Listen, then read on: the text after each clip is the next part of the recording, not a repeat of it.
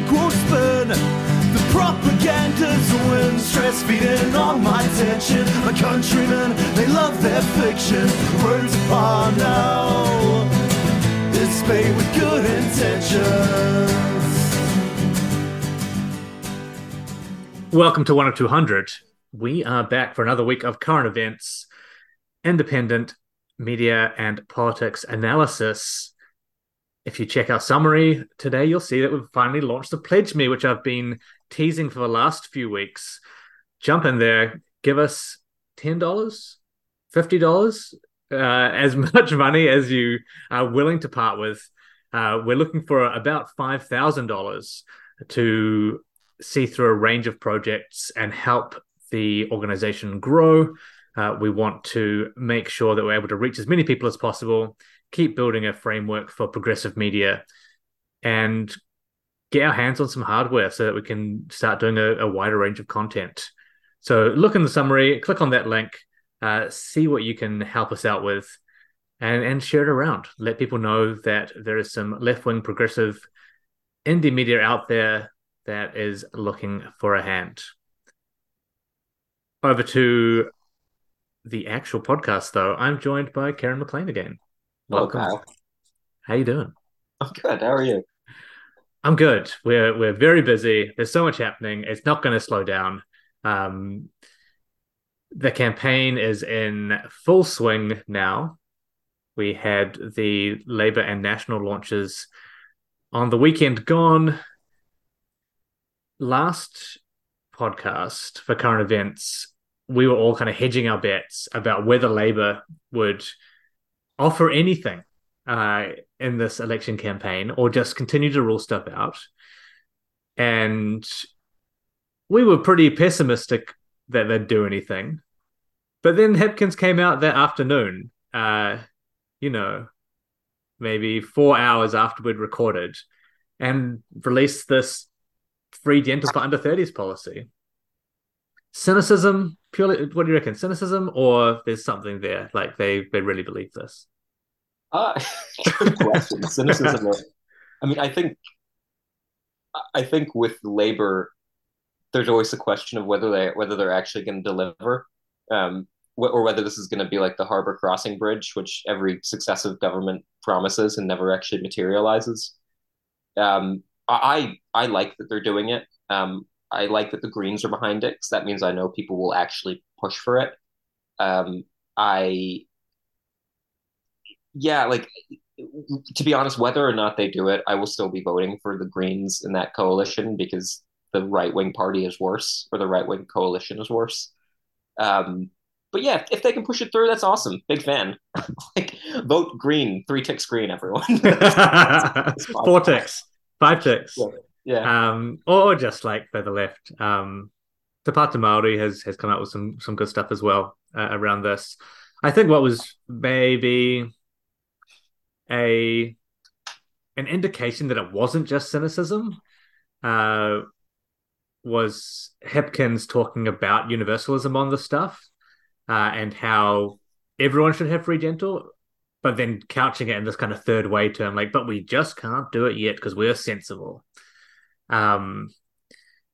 What's frustrating about it, I think, is, it's for 2026. So they're going to be bringing it in incrementally, as if Labour needed to dip into incrementalism any more than it already is. And part of the reason that Hipkins was giving for that was they need to increase capacity. They need to bring more dentists into the industry.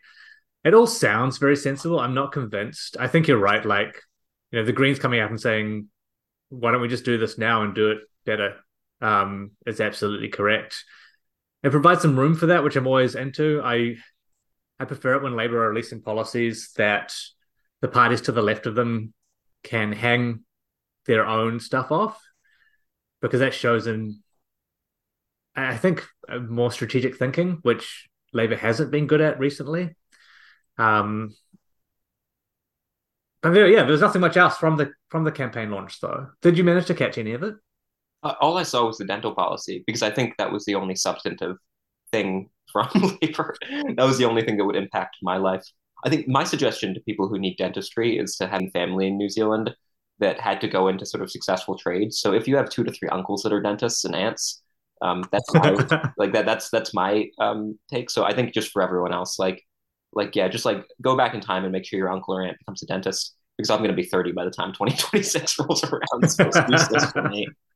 So I'm banking on Chloe Swarbrick making this reality. Yeah, absolutely. And yeah, either that or uh, be a citizen of another country that has good dental. Yeah. Um, I hear that's a really good one. And then you can fly over for a holiday, get your teeth done, and it will still be cheaper than using the New Zealand system. I think the other thing with the Labour launch maybe is that it did look, but they did go out of their way to kind of show that community edge. You know, Hipkins is kind of hanging his hat on the campaign starting last weekend. It's already become like the line he's trotting out around the polls. Like the campaign's barely begun, or the campaign's only just started, and especially in the preceding weeks, like we're not even campaigning yet. They've had a couple of polls come out this week, which are still not great for the left, and not great for Labour. Yeah. Luxon is kind of pulling level with Hipkins on preferred PM, which is yeah, good. Karen made a face that described all our feelings. So I guess in the next couple of weeks we'll see whether or not the Labour campaign machine kicking into gear is really able to make a difference.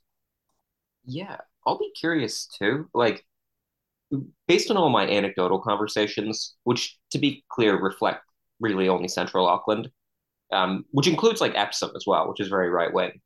Um, my experience is that the energy is with the Greens or ACT. Like people either believe in Chloe Swarbrick or they believe in David Seymour, and most people are even hardline National Party voters are just like voting for Hipkins the way they would pull a lever, or sorry, voting for Luxon the way they would pull a lever, or voting for Hipkins the way they would pull a lever. Mm-hmm. Like there's no energy or passion or enthusiasm behind them. So I just think of them as like sort of representatives of like a dying behemoth, um, and hope that the Greens. I guess my thought is I think Labor's success is going to be contingent on how much they let the Greens in, like how much they let the Greens' energy suffuse their base.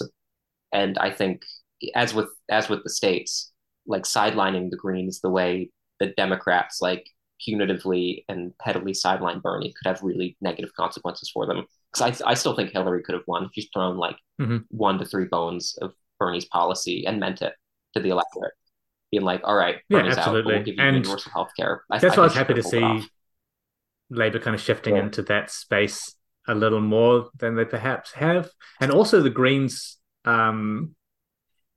starting to be a little more antagonistic towards Labour and saying, hey, we're out here. Because I think you're right. The energy in this election is coming from the flanks. For National, though, that means losing some of their base to ACT. I don't think David Seymour is really and ACT itself are really the kind of entity that creates new voters. I don't think they're going to be activating non-voters, but I think. Why do you think that? Like, what makes you think that they're not like getting people in? I trust you. I'm just kind of curious. I think most of the people who are going to be voting for kind of right-wing policy tend to be people who are already engaged in the political system. People who are landlords or have other assets or business interests that they are going to benefit from these policies on. I mean, there is a world where there's a whole bunch of stuff happening in the background that we're just not aware of with ACT, where they actually are getting out into communities and doing this stuff. But I don't.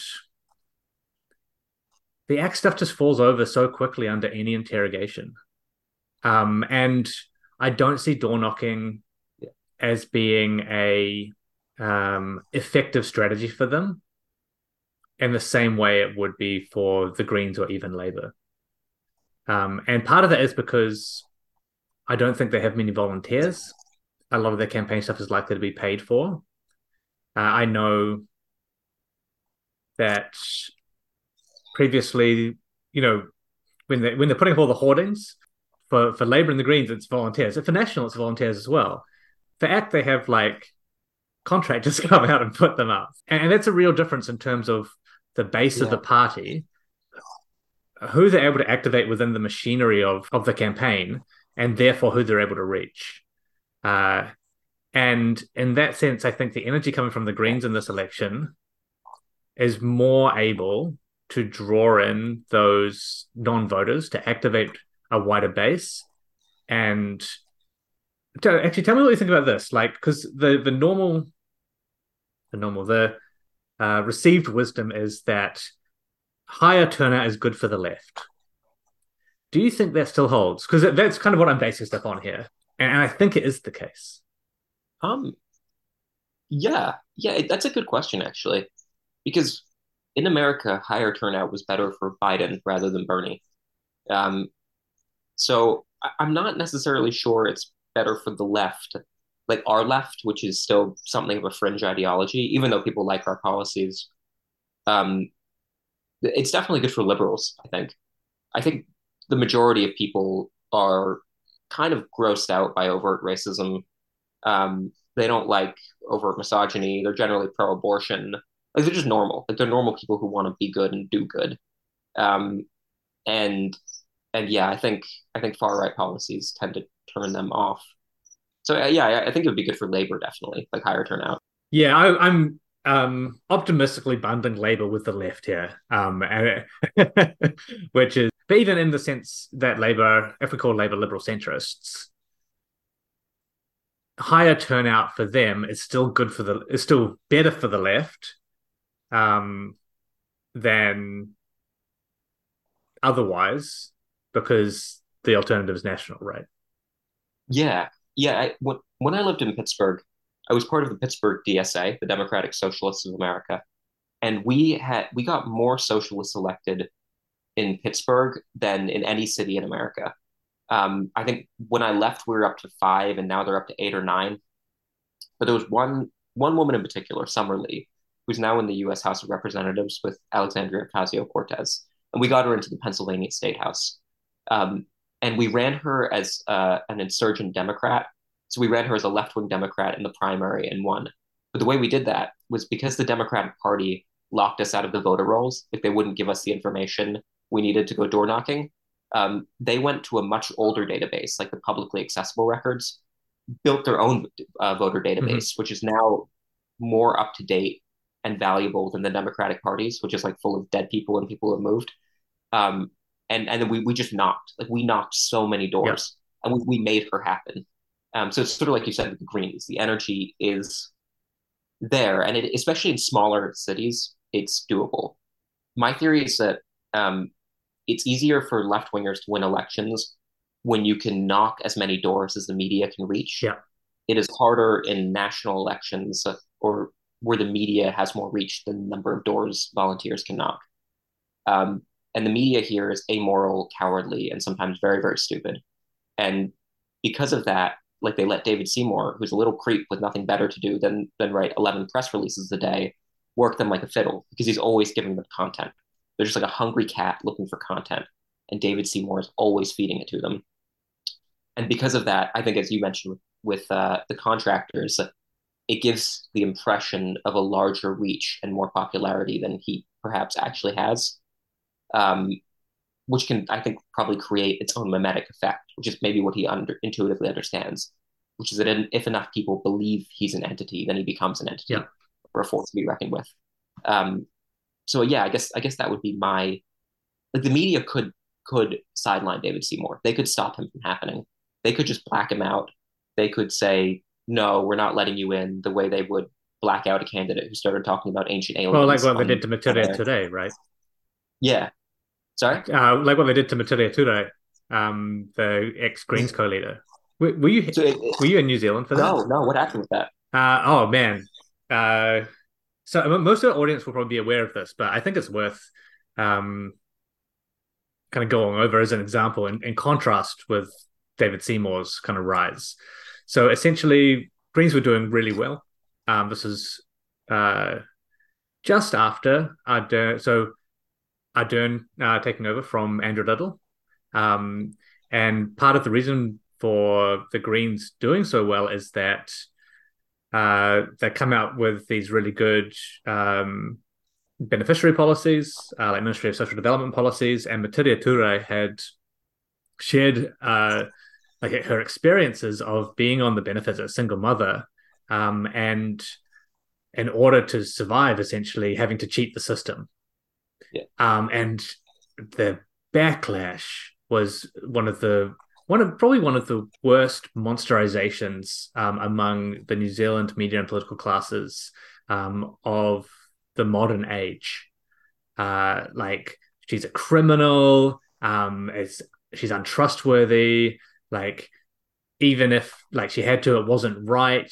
This is stuff like, and this is despite like the jump in support she got for sharing this, and people going, "Oh, that's someone like me, like who is representing us and like trying to make things better for us."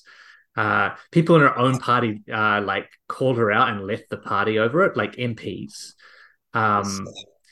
Every single journalist you can think of, essentially, in the gallery, was just going for her throat.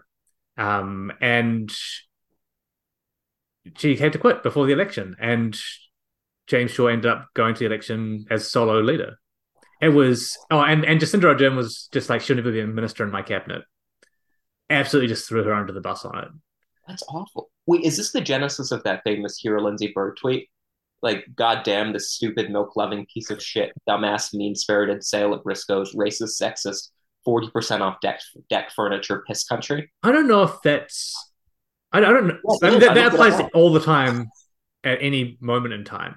Yeah. So I'm not sure. But I mean, it absolutely can. Yeah, no, I just looked it up and it is. Like, it was well, about there you go. today. Yeah, no, but I mean, it speaks to this broader problem, which I suppose like speaks to Hipkins' issue as well, right? Which is like trying to bend over backwards for people who will never respect you anyway is always a losing strategy. Like you never ever throw your people under the bus for racists, like because like no matter what you do, you're never going to out racist the racists. No. So you just have to be who you are, and even if you lose an election or two, like have faith that your ideology will win in the long run if it's the right one. I mean, that's what Bernie did, right? He was like laughed at for like decades in the House until one day he hit 70 and material conditions have deteriorated enough that people are like, wait, this guy has a point. And the next thing you know, he's an actual presidential candidate. Same with Corbyn, right? In the UK. Yeah, yeah. And Corbyn was right about like tons of like almost everything, like all the big stuff. And they just laughed at him and laughed at him and laughed at him. And then all of a sudden, like a huge swath of the country is like, oh shit, he has a point. Yeah. Yeah, and I just don't think it's worth sacrificing your integrity for that like brief moment of political expediency. Because yeah, like if it's true, if it's right, like people will come back around. It just might take longer than you expect. Yeah, and we hope it doesn't. But yeah. But I think that's probably one of the things I'm optimistic about here currently, is that as bad as Labour is at this stuff, and as hard as they're trying to triangulate and they're ruling stuff out, I mean, this is all garbage. This is all like stupid shit. They're nothing like the DNC in terms of in terms of their relationship with the left.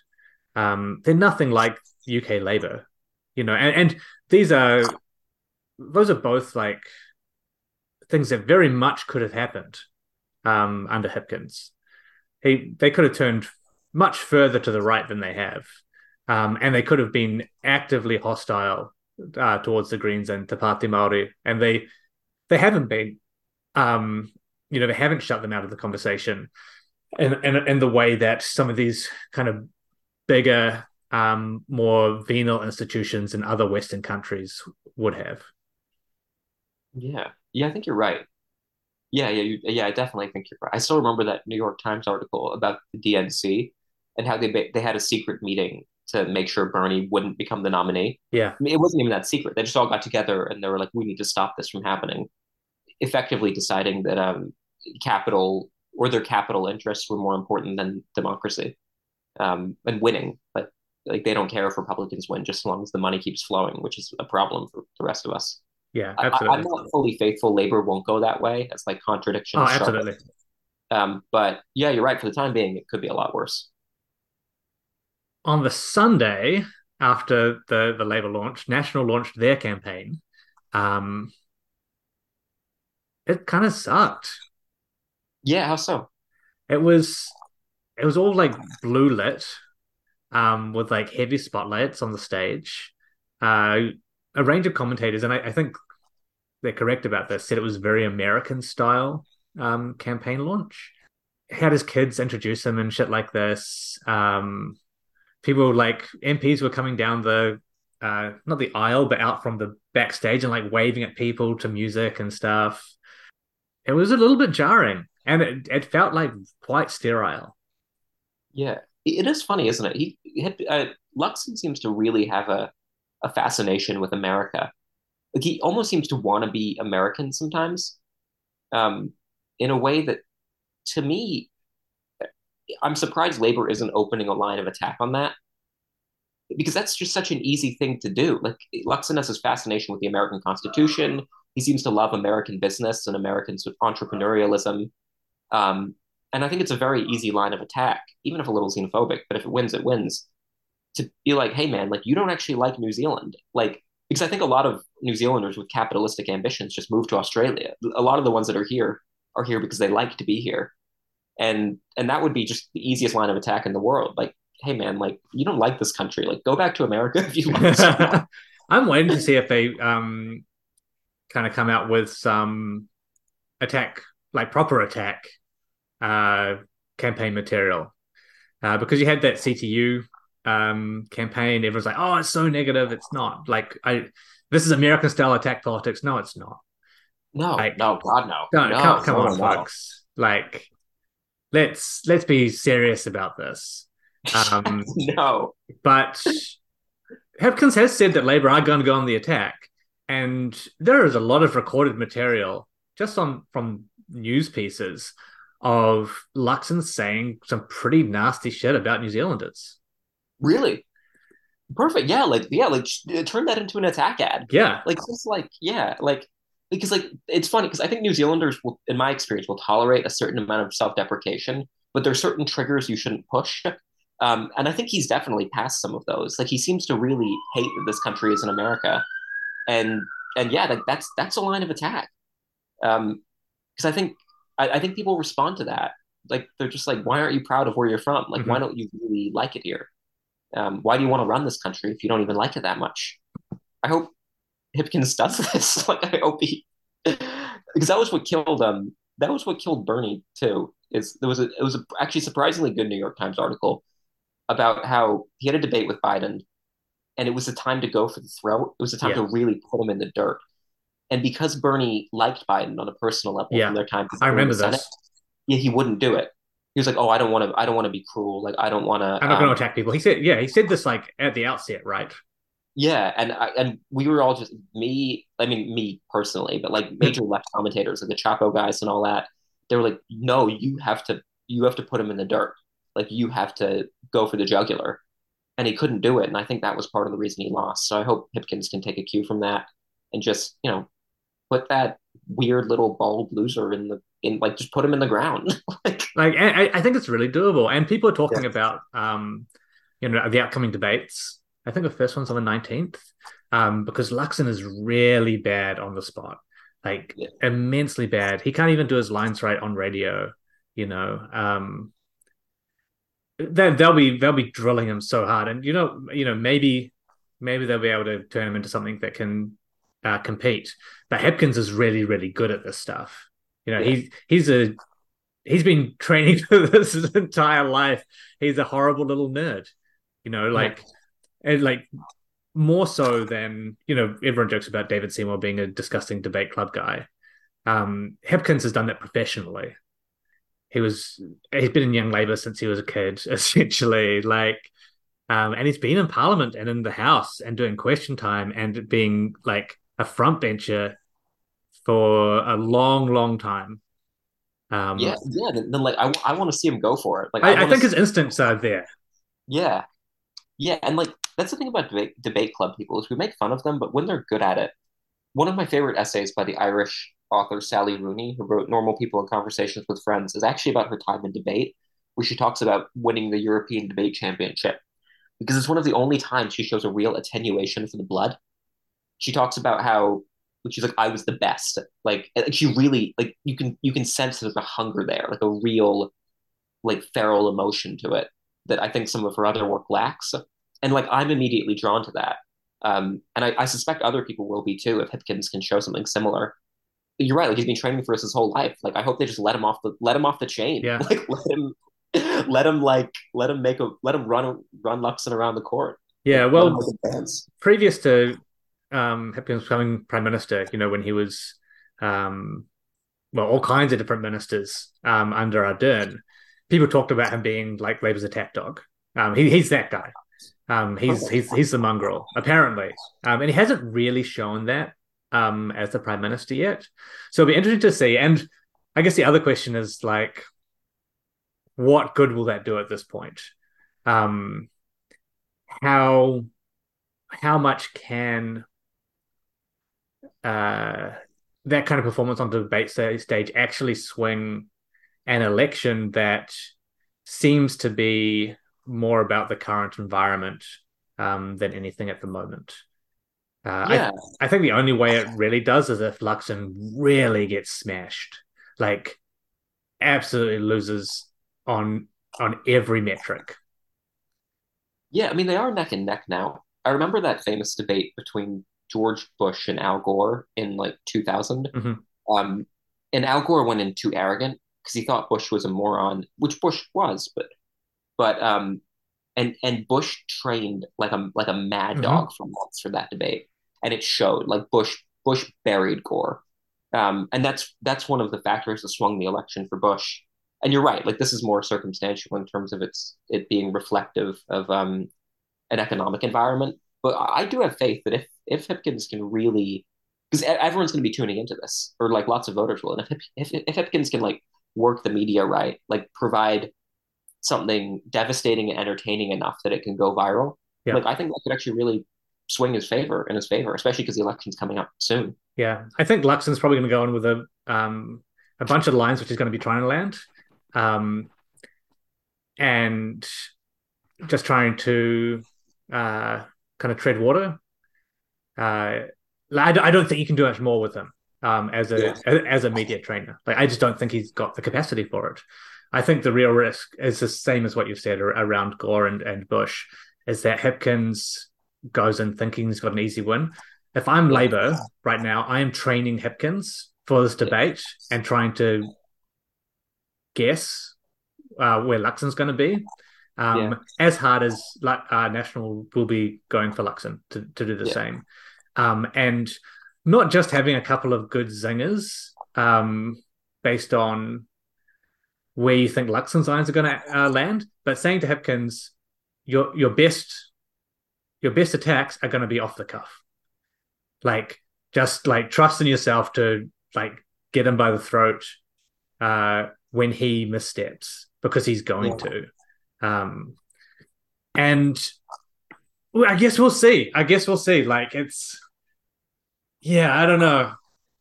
I don't know. Neither campaign launch really had a bounce for either party. Um, so far this week, we'll probably have more polls out next week and every week until the election at this point.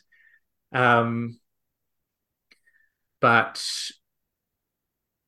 yeah, there's just like we've said, there's still just not much on offer from either party, either major party. Yeah, yeah, no, it's not great.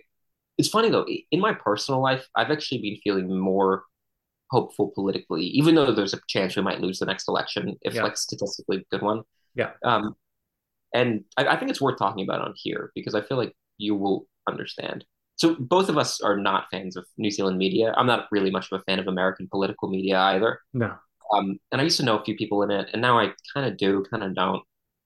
But I do like I like good writing. I like good playwriting. As a former journalist, I like good novel writing, and I like good critical writing as well, like essays and all that.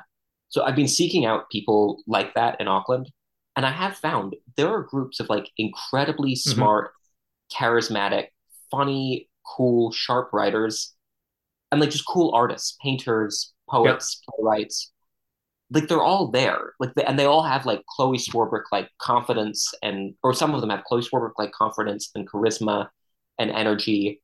And the only problem is they're not interested in politics because they see it as the domain of like the unchic and the unglamorous and the uncool. And in some ways, they are right. They're correct.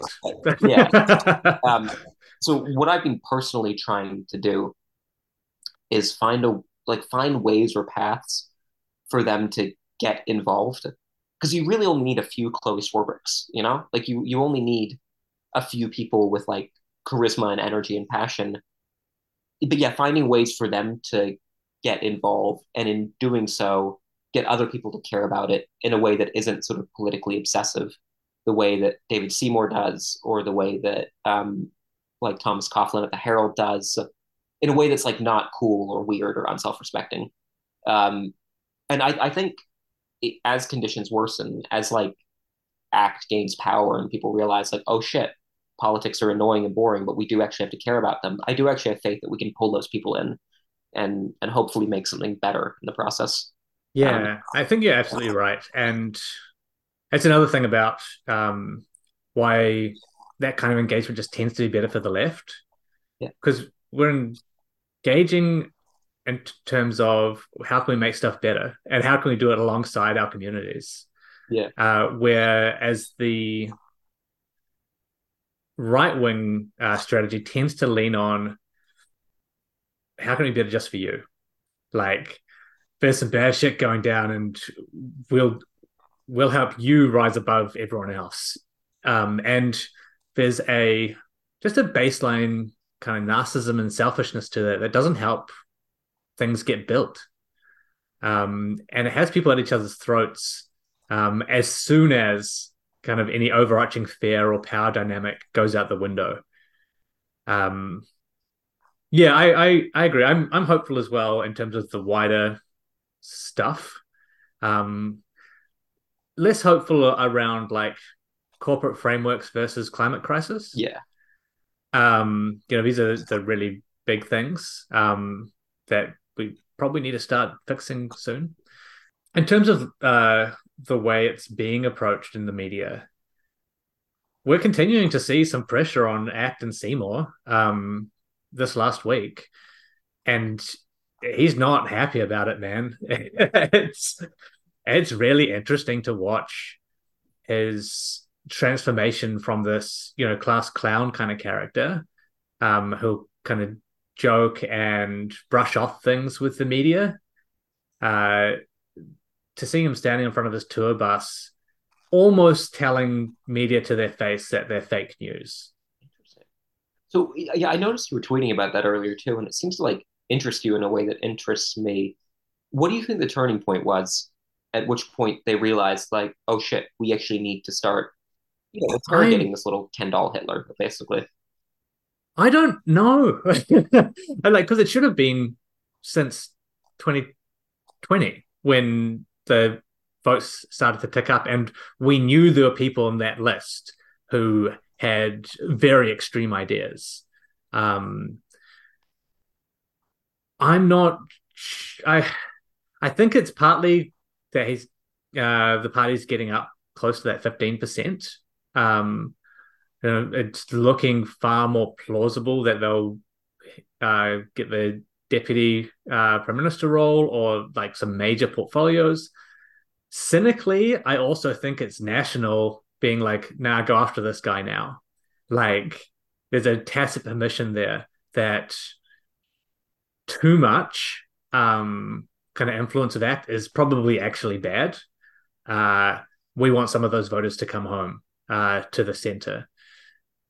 But I still don't know exactly where that tapped. Where like there's been a whole bunch of social media trying to popularize this stuff for the last 3 months. like just hammering at it. And maybe some of that just finally got through. Some of these candidates are lunatics, like actually. Yeah, I saw there was I didn't read it, but I saw there was a spin-off piece going through ACT candidate or former ACT candidate Mark Cameron's mhm. tweets. Yeah, He's a psycho. Like he's an absolute like yeah, racist, anti-vax lunatic, right? yeah. Yeah, Like New Zealand MAGA kind of stuff. yeah. But yeah, watching these list candidates, I think there are 4 or 5 now who have had to drop out of the ACT list for just outrageous comments. And like these are just the ones that have been found and haven't covered their tracks. The latest is this guy, Zane Cousins, who ACT were like, oh yeah, we know he's been censured by he's the real estate agent. We know he's been censured by the real estate industry multiple times, and we're not going to tell anyone about that. We're not going to and we're going to put him like on our list. Like this is who we want as an ACT candidate. Some guy who was censured by the real estate industry, which is you can imagine pretty hard to do. It's a bit of a cowboy industry. Yeah, it's for real estate agents. Like yeah, exactly. It's not charity work.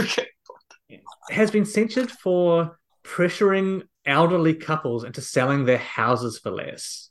Yeah. On multiple occasions. Like, what a piece of shit. What like See, that's an attack ad. That's what Labor should be running with. Is like this is who's going to be in office if you guys vote for these people. Like, yeah. Yeah, and I don't think he's left yet. I think he's still on the list. Like some of the others who were comparing vaccines to the Holocaust, they had to go. They're gone.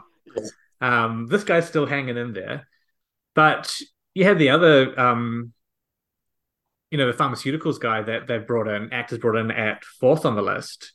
He like had this mind blank, being interviewed by Jack Tame over the weekend, where he tried to do this diversity thing. We put a clip up on the Instagram, I saw that. And on the Twitter, where he says, "Oh, we want a really diverse team. Business owners, small business owners, people who've worked in corporate, people with economics degrees." And it's too much. But like, and that's the funny part of that interview. But there's this like horrific part of that interview as well, which is also getting quite a bit of traction. And you're like, who are these people? Because he's asked about how the ACT Party would reform Pharmac, and the way that Pharmac decides which medicines are funded. And he starts going on this explanation of we would fund more medicine based on the economic output. So medicines that essentially help people who are chronically ill or disabled, but to the extent that they cannot work, would be pushed down the list. Which is that's eugenics. Yeah. And people have been kind of pointing at this like, actors like they got these like kind of fascist undertones around this stuff. And David Seymour and others have been able to do this plausible deniability thing, like, free speech, yada, yada. You can't just call everyone a fascist, yada, yada, yada. No, this guy like laid out the ACT Party plans to take away funding for medicines to an extent that people are going to die. Yeah. Yeah, no, you're right. I mean, yeah, like, and I think that's where New Zealand exceptionalism becomes a barrier because I think at least some of the New Zealanders I know, there's a mental block around acknowledging that that could happen here. Like there's this great Jacobin piece by someone you probably know, Branko Marcetic, where he talks about New Zealand's neoliberal drift. I'm honor bound to say it's Marcetic. Sorry? Marcetic. Marcetic, thank you. Sorry, Branko, if you're listening. But yeah, like he talks about New Zealand's neoliberal drift in the 80s. Mm-hmm. And in it, he mentions that because we have an unwritten constitution without much in the way of civil rights protections, it's actually much easier for a legislative majority to tyrannize here than it is even in America. Yeah. Because there's no Bill of Rights. There's the treaty, but that's different. Um, and as such, neoliberal reforms here were passed so brutally, quickly, and rapidly that American Republican House of Representatives candidate Newt Gingrich sent over a delegation to New Zealand to study how they could replicate that in the States. And I'm constantly trying to explain that to people here when they think bad things can't happen, because I'm like, not only can bad things happen, they can happen here so much faster than America, and in some ways faster than England, because all you need is a legislative majority. Like, you don't need to spend decades winning over the Supreme Court. You don't need to, like you don't need to overturn civil rights statutes. Like, you just need enough votes, and then once you get those votes, like, the dog is off the leash. Like, crazy shit can start happening. And if you're the Labour Party and you get an absolute majority, you're like, well, we won't do anything. Yeah, like, they could have remade the country. They could have done incredible things, and they fucked it. They capped it so hard. And in some ways, like, and that's frustrating. But in some ways, the greater risk is this now presupposition. Oh, look, there was a majority and nothing really happened. So National Act wouldn't do it either. Yeah, like, exactly. Yeah, that passivity. One of the things that, like, people kept saying or have kept saying during the course of this term is like, oh, Labour can't just pass anything because that will give permission to the right to do that. Oh, that's insane. Oh, that's not an argument. Who do you think these people are? Like, yeah. I had a personal debate with someone about that over like water privatization.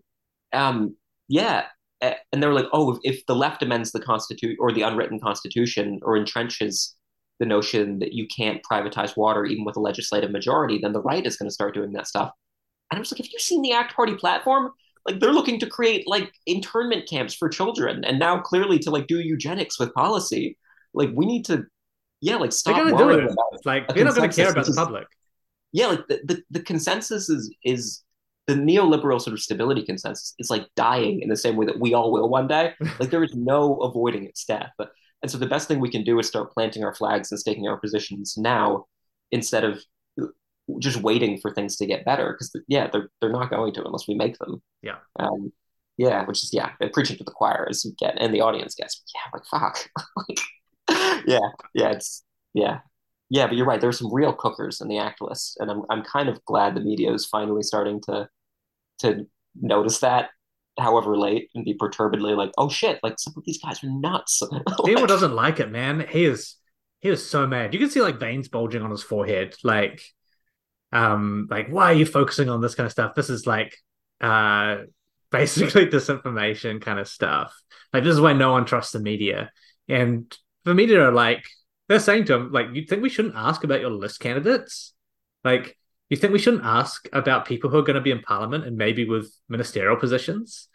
And Seymour's trying to do this thing where he's like, oh, I wish I was so powerful that I could do all these things. At the same time as pretending like, look, we do have the power to do this stuff. He's playing this really, I don't even know what to call it. It's just irritating back and forth between we are under attack, but we also are able to like shape the next government kind of thing. I tweeted about that, and I might write about it as well at some point. But it's basically sort of Gamergate style politics, writ ministerial, which is to say that he's using the language and posture of grievance to justify untrammeled aggression, and it on an apolitical level, that is very, very distasteful. I think when portrayed in the right light, in the correct light, that's a major turnoff for a lot of like responsible adult voters, because it only appeals to adolescents and adult bodies, or people who want to be perpetually aggrieved, which is loser behavior on the left and the right. And I think if the media can portray that correctly, they're like, oh, this guy's desire to always be aggrieved is actually evidence of like little bitch loser mentality, then that could turn a lot of people off him. I was talking about that with a friend and guest of the pod, Finlay, at People Against Prisons. We were sitting around at a meeting, and we were talking about how there's a missed opportunity for an attack line on Seymour, where the media, because it's full of a lot of nerds, keeps talking about how hardworking he is. But what he actually is a loser because he has no life outside of politics. Because that's the only way he can, like, the only way he can sit around writing 11 press releases a day or being available for comment at 11:30 at night is if he has no life. Like Chloe Swarbrick, she works hard, but she's not like that because she's got a life. And that's the attack line. It's like this guy isn't hardworking. He's just a weird little obsessive with like nothing better to do With very niche politics as well. Like, yeah, exactly. And like if you just hammer him that way, be like, hey mate, like why aren't you at the pub with your friends like a normal person? yeah, Or yeah. like why aren't you going to watch a Warriors game or like at a barbecue like a normal person would be? Like why are you always writing press releases and always available for comment? Like like why don't you have a partner, a man or a woman? like that is a much better attack line than I think, yeah, yeah, than valorizing as being hardworking. Yeah, and I don't think we're going to get to that point.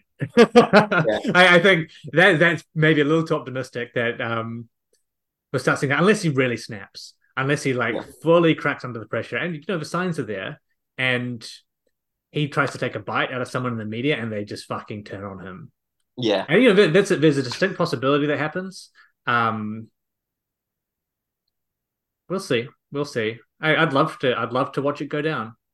Yeah, I think that's probably the meanest thing I would say about the media here is I think some of their affinity for him is because they recognize a fellow, like they feel warmly towards another fellow political obsessive, whereas like more normal media readers or just like regular people in New Zealand look at both of those people, like political obsessives in the press galley and political obsessives in Parliament, and think you guys are kind of weird.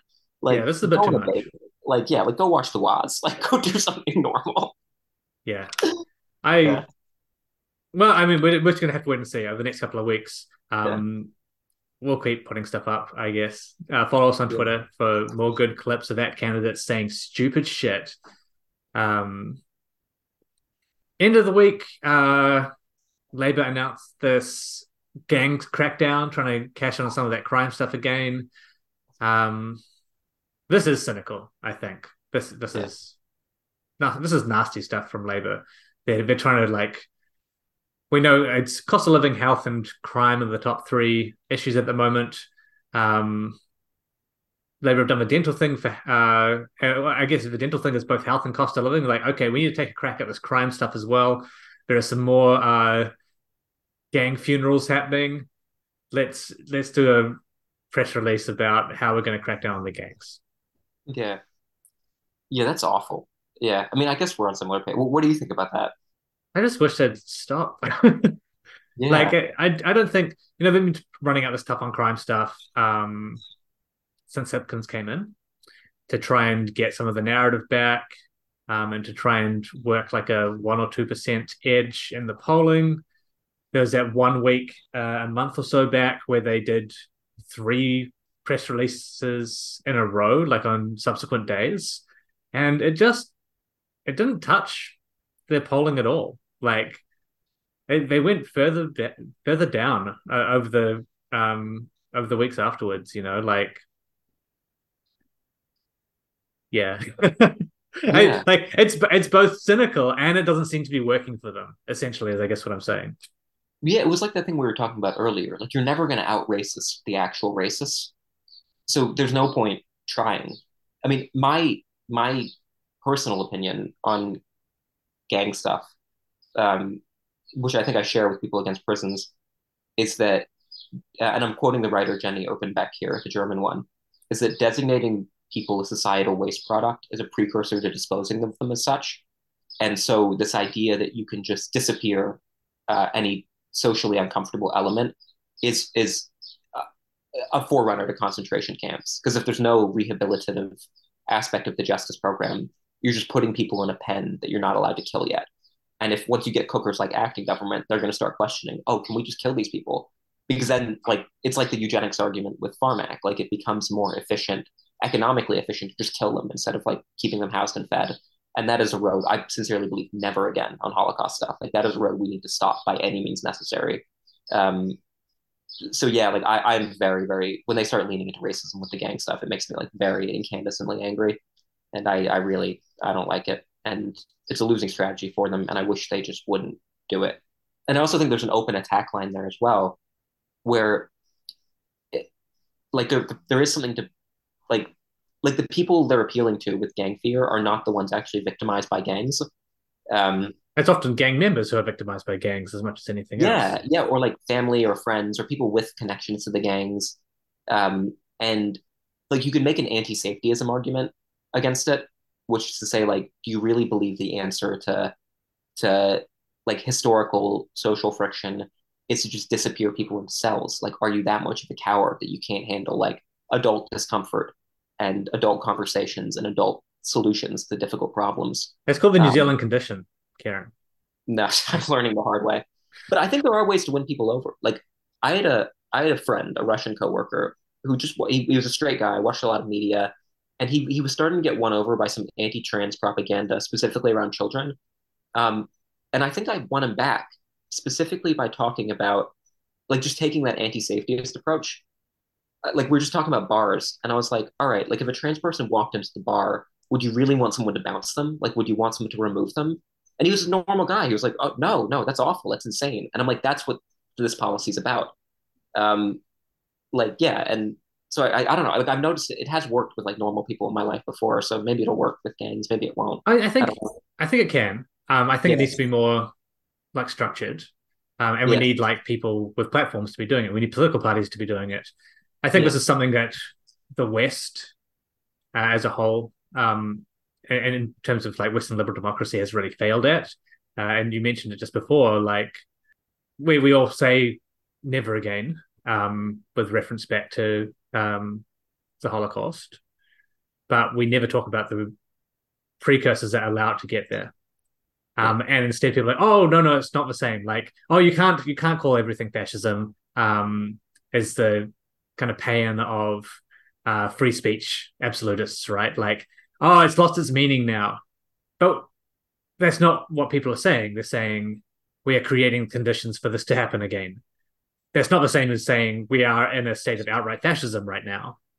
Uh, but at some point, you're on the train tracks and you can't get off anymore.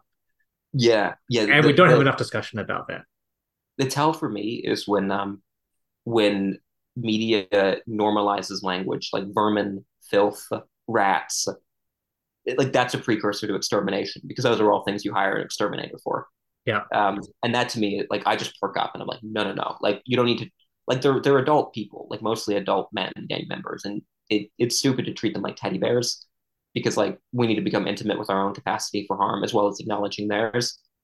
But no, like the moment you start describing them as vermin, or the moment someone like I'm just like, no, no, no, like that's like we're not going down that road. Like I do that in my personal life too. Like if I hear someone at the bar like start talking about them like vermin, I say what I'm saying to you, which is like we can't, No, let's just you not know, say. And I like think, even if they do evil shit, we need to acknowledge their humanity and treat them like humans. and there's something about New Zealand, the way New Zealand media is set up, and the immense overpopulation of opinion writers and opinion makers in the industry currently who do this shit, and it's all jumbled up. We don't have like just news or just reporting. We Yeah, have some reporting with the staccato of the Mike Hoskings, the HDPAs, the Barry Sopers, whoever else, uh, just injecting this incredibly and increasingly nasty rhetoric into the conversation alongside journalistic reporting, and it immediately bleeds into the rest of the discourse, into the rest of the yeah, way that news is not just presented but consumed by the audiences. Like, okay, there's this piece of reporting about the gangs. It's objective. It's pretty good, maybe. Like, and I'm not going to go after it, right? But then either side of it, you'll have commentators who are like using the kind of language that you've just described. Like, okay, now what's the context of that? Like, how does that help shape that piece of reporting? Like, I'm yeah, not going to go after that reporter, but they are creating that news in an ecosystem which changes the meaning of what they have done. yeah, yeah. I think that's a great way to put it. And like I was reading a Guardian article recently I don't remember what it was about. It was like one of the a newer author in that mix.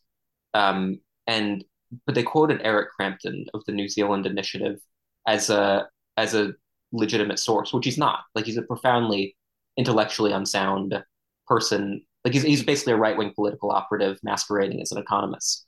But he's treated as a legitimate source by the Guardian, which like grants him further By everyone. legitimacy and lets them launder like right-wing propaganda into the media sphere. And I do think that's one thing where we at the left are at a disadvantage. Is that I mean Jane Mayer talks about that in Dark Money, but billionaires, right-wing billionaires and millionaires can effectively pay for focus groups to market test attack lines just over and over and over again until they find something that clicks. Um, Whether that's like death panels for American insurance stuff, whether that's Reagan talking about the miracle of the market and couching the neoliberal sales of state assets as freedom.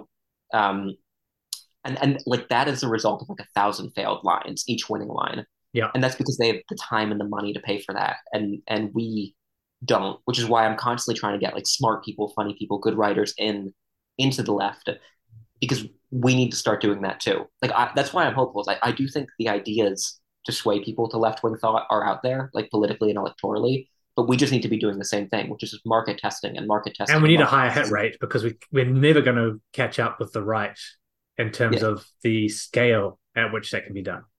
Yeah. But I think that's part of the reason Twitter is so good for us is that like all of a sudden we have people who can just post these lines for free and just like think and think and think, and we can like come up with our own discourse to combat it. Yeah. But it is like it's hard. Like it's hard to compete with people who are just paid to. I mean, that's kind of what our political pundits, our right wing political pundits are. Is they're just like they're people who have sold their consciences and are paid to sit around all day, coming up with right wing marketing lines for their respective political parties and ideologies to use. We need to, which I think you're doing pretty well, and we need to figure out how to do that ourselves. Yeah, it's a little bit of an uphill battle. I think slowly that structure is being built. Yeah. But yeah, it just needs that resource. It needs more people on board. And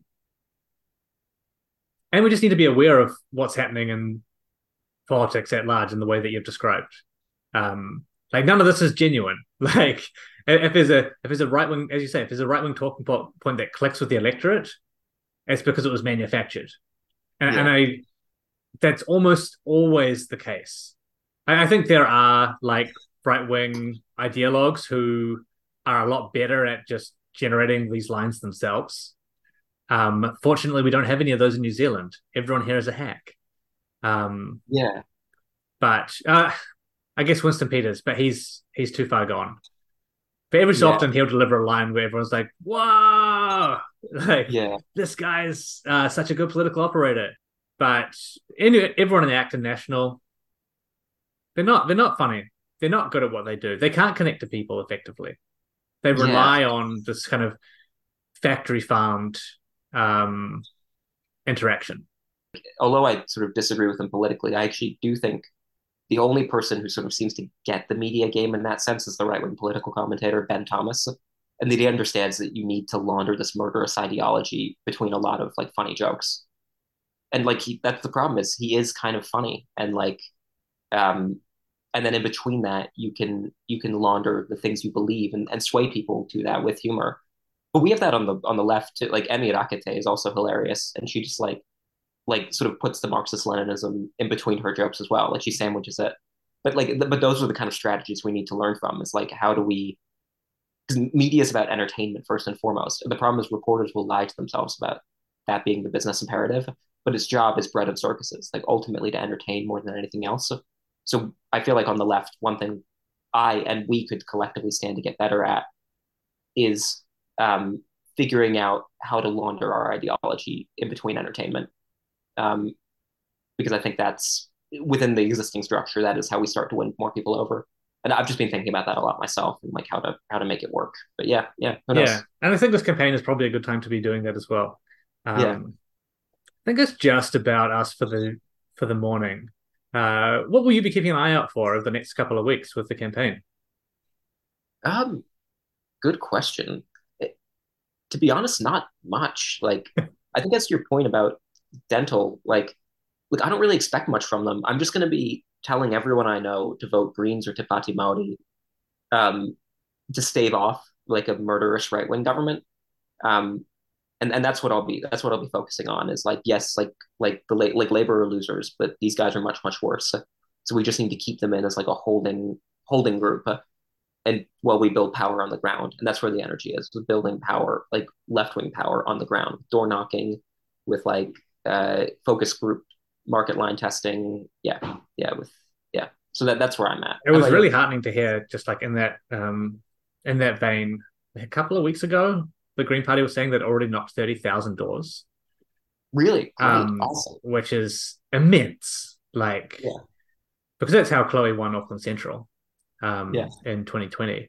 So yeah, really, really great to hear. I hope they're getting a lot of people inside. Really interesting tidbit from Justine Sachs on Twitter, at Kvetchings, friend of the cast, has been on, has written a bunch of articles for us as well, who is door knocking at the moment, and said there's this really weird split of voters who are thinking of either, they're on the fence between ACT and the Greens.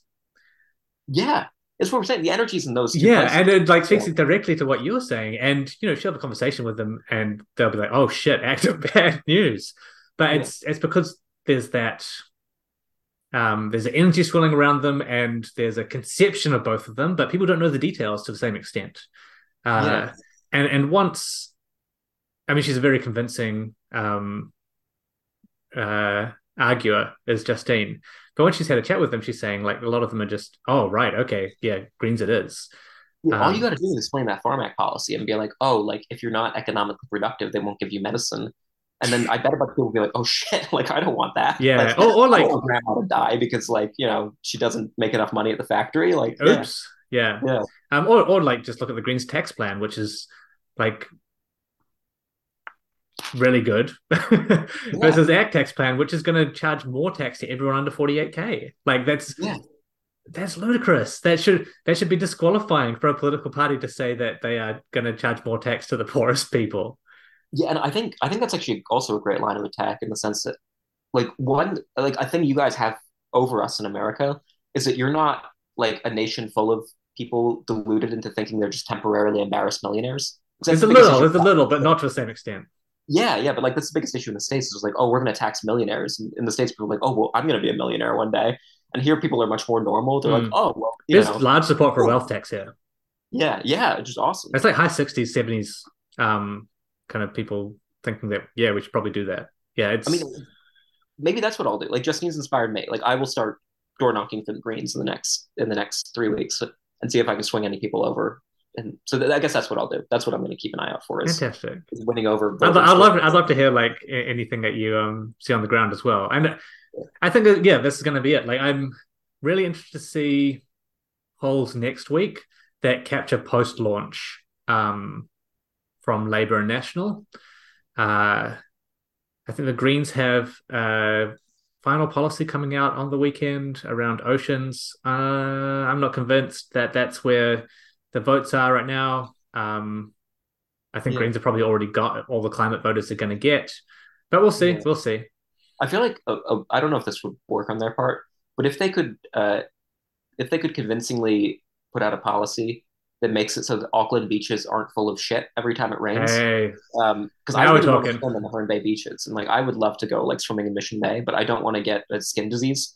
So if they could find a way to clean that part of it up with the sewer system, like that would I would tell everyone. I'd be like, vote for these. Yeah, guys. If it was a wider water policy, and it could be. I have no idea. So keeping an eye out for that. Watching those polls closely. Following the overhang on Twitter. Friend of the cast, Rusty, co-host, Rusty, running that polling aggregator. Probably some of the best polling takes. No, I'm just going to be absolutely biased. The best polling takes in the New Zealand poll and media space. Go and check that account out as well if you want to kind of keep a close eye on what's happening with that. That's another week gone. We had a midweek cast as well about tax with Terry Boucher, so go have a listen to that if you want to get into some of the details around tax policy. That was a really fantastic talk, a little bit longer, just over an hour and a half, talking about tax with him. We've got all our details in the summary. Check it out. I'll do one more shout out for that Pledge Me campaign. Please help us. Oh my goodness. If we can get hold of that money, we can make a real difference. We're not asking for too much. The American and New Zealand endorse giving Kyle money. So well, this is the thing. The money isn't going directly to me. Every dollar we make goes straight back into the cast. We are incredibly efficient. We will continue to run mostly on volunteer labor. Most of us are freaks and we do this for fun. But we do like to pay people who work for us. And we've got a lot of technical stuff that needs to get done on the website. So we'd like to pay some people to do that. We'd like to build some capacity. Even if you're just giving us $10, that's what, half an hour's work, or less than half an hour's work if you're working for the living wage. That would be fantastic. If 500 people gave us $10, we make our goal. So click on that link, give us some money, help us get over the line, and we'll have many more years bringing you independent progressive media. Thank you for joining us, Karen. Yeah, thank you for having me. And thank you to our audience. That's been another week of 1 of 200. We'll catch you later next. With artificers, then I'm living a pointless life, but I'm learning all your lessons. Fucking politics, there's no distinction. The words upon now is paid with good intentions. And I'll admit that I'm at a loss for what to say when they quote this as a cost we ought to stay. 'Cause I live amongst the people every day in this vindictive, forgetful fucking race.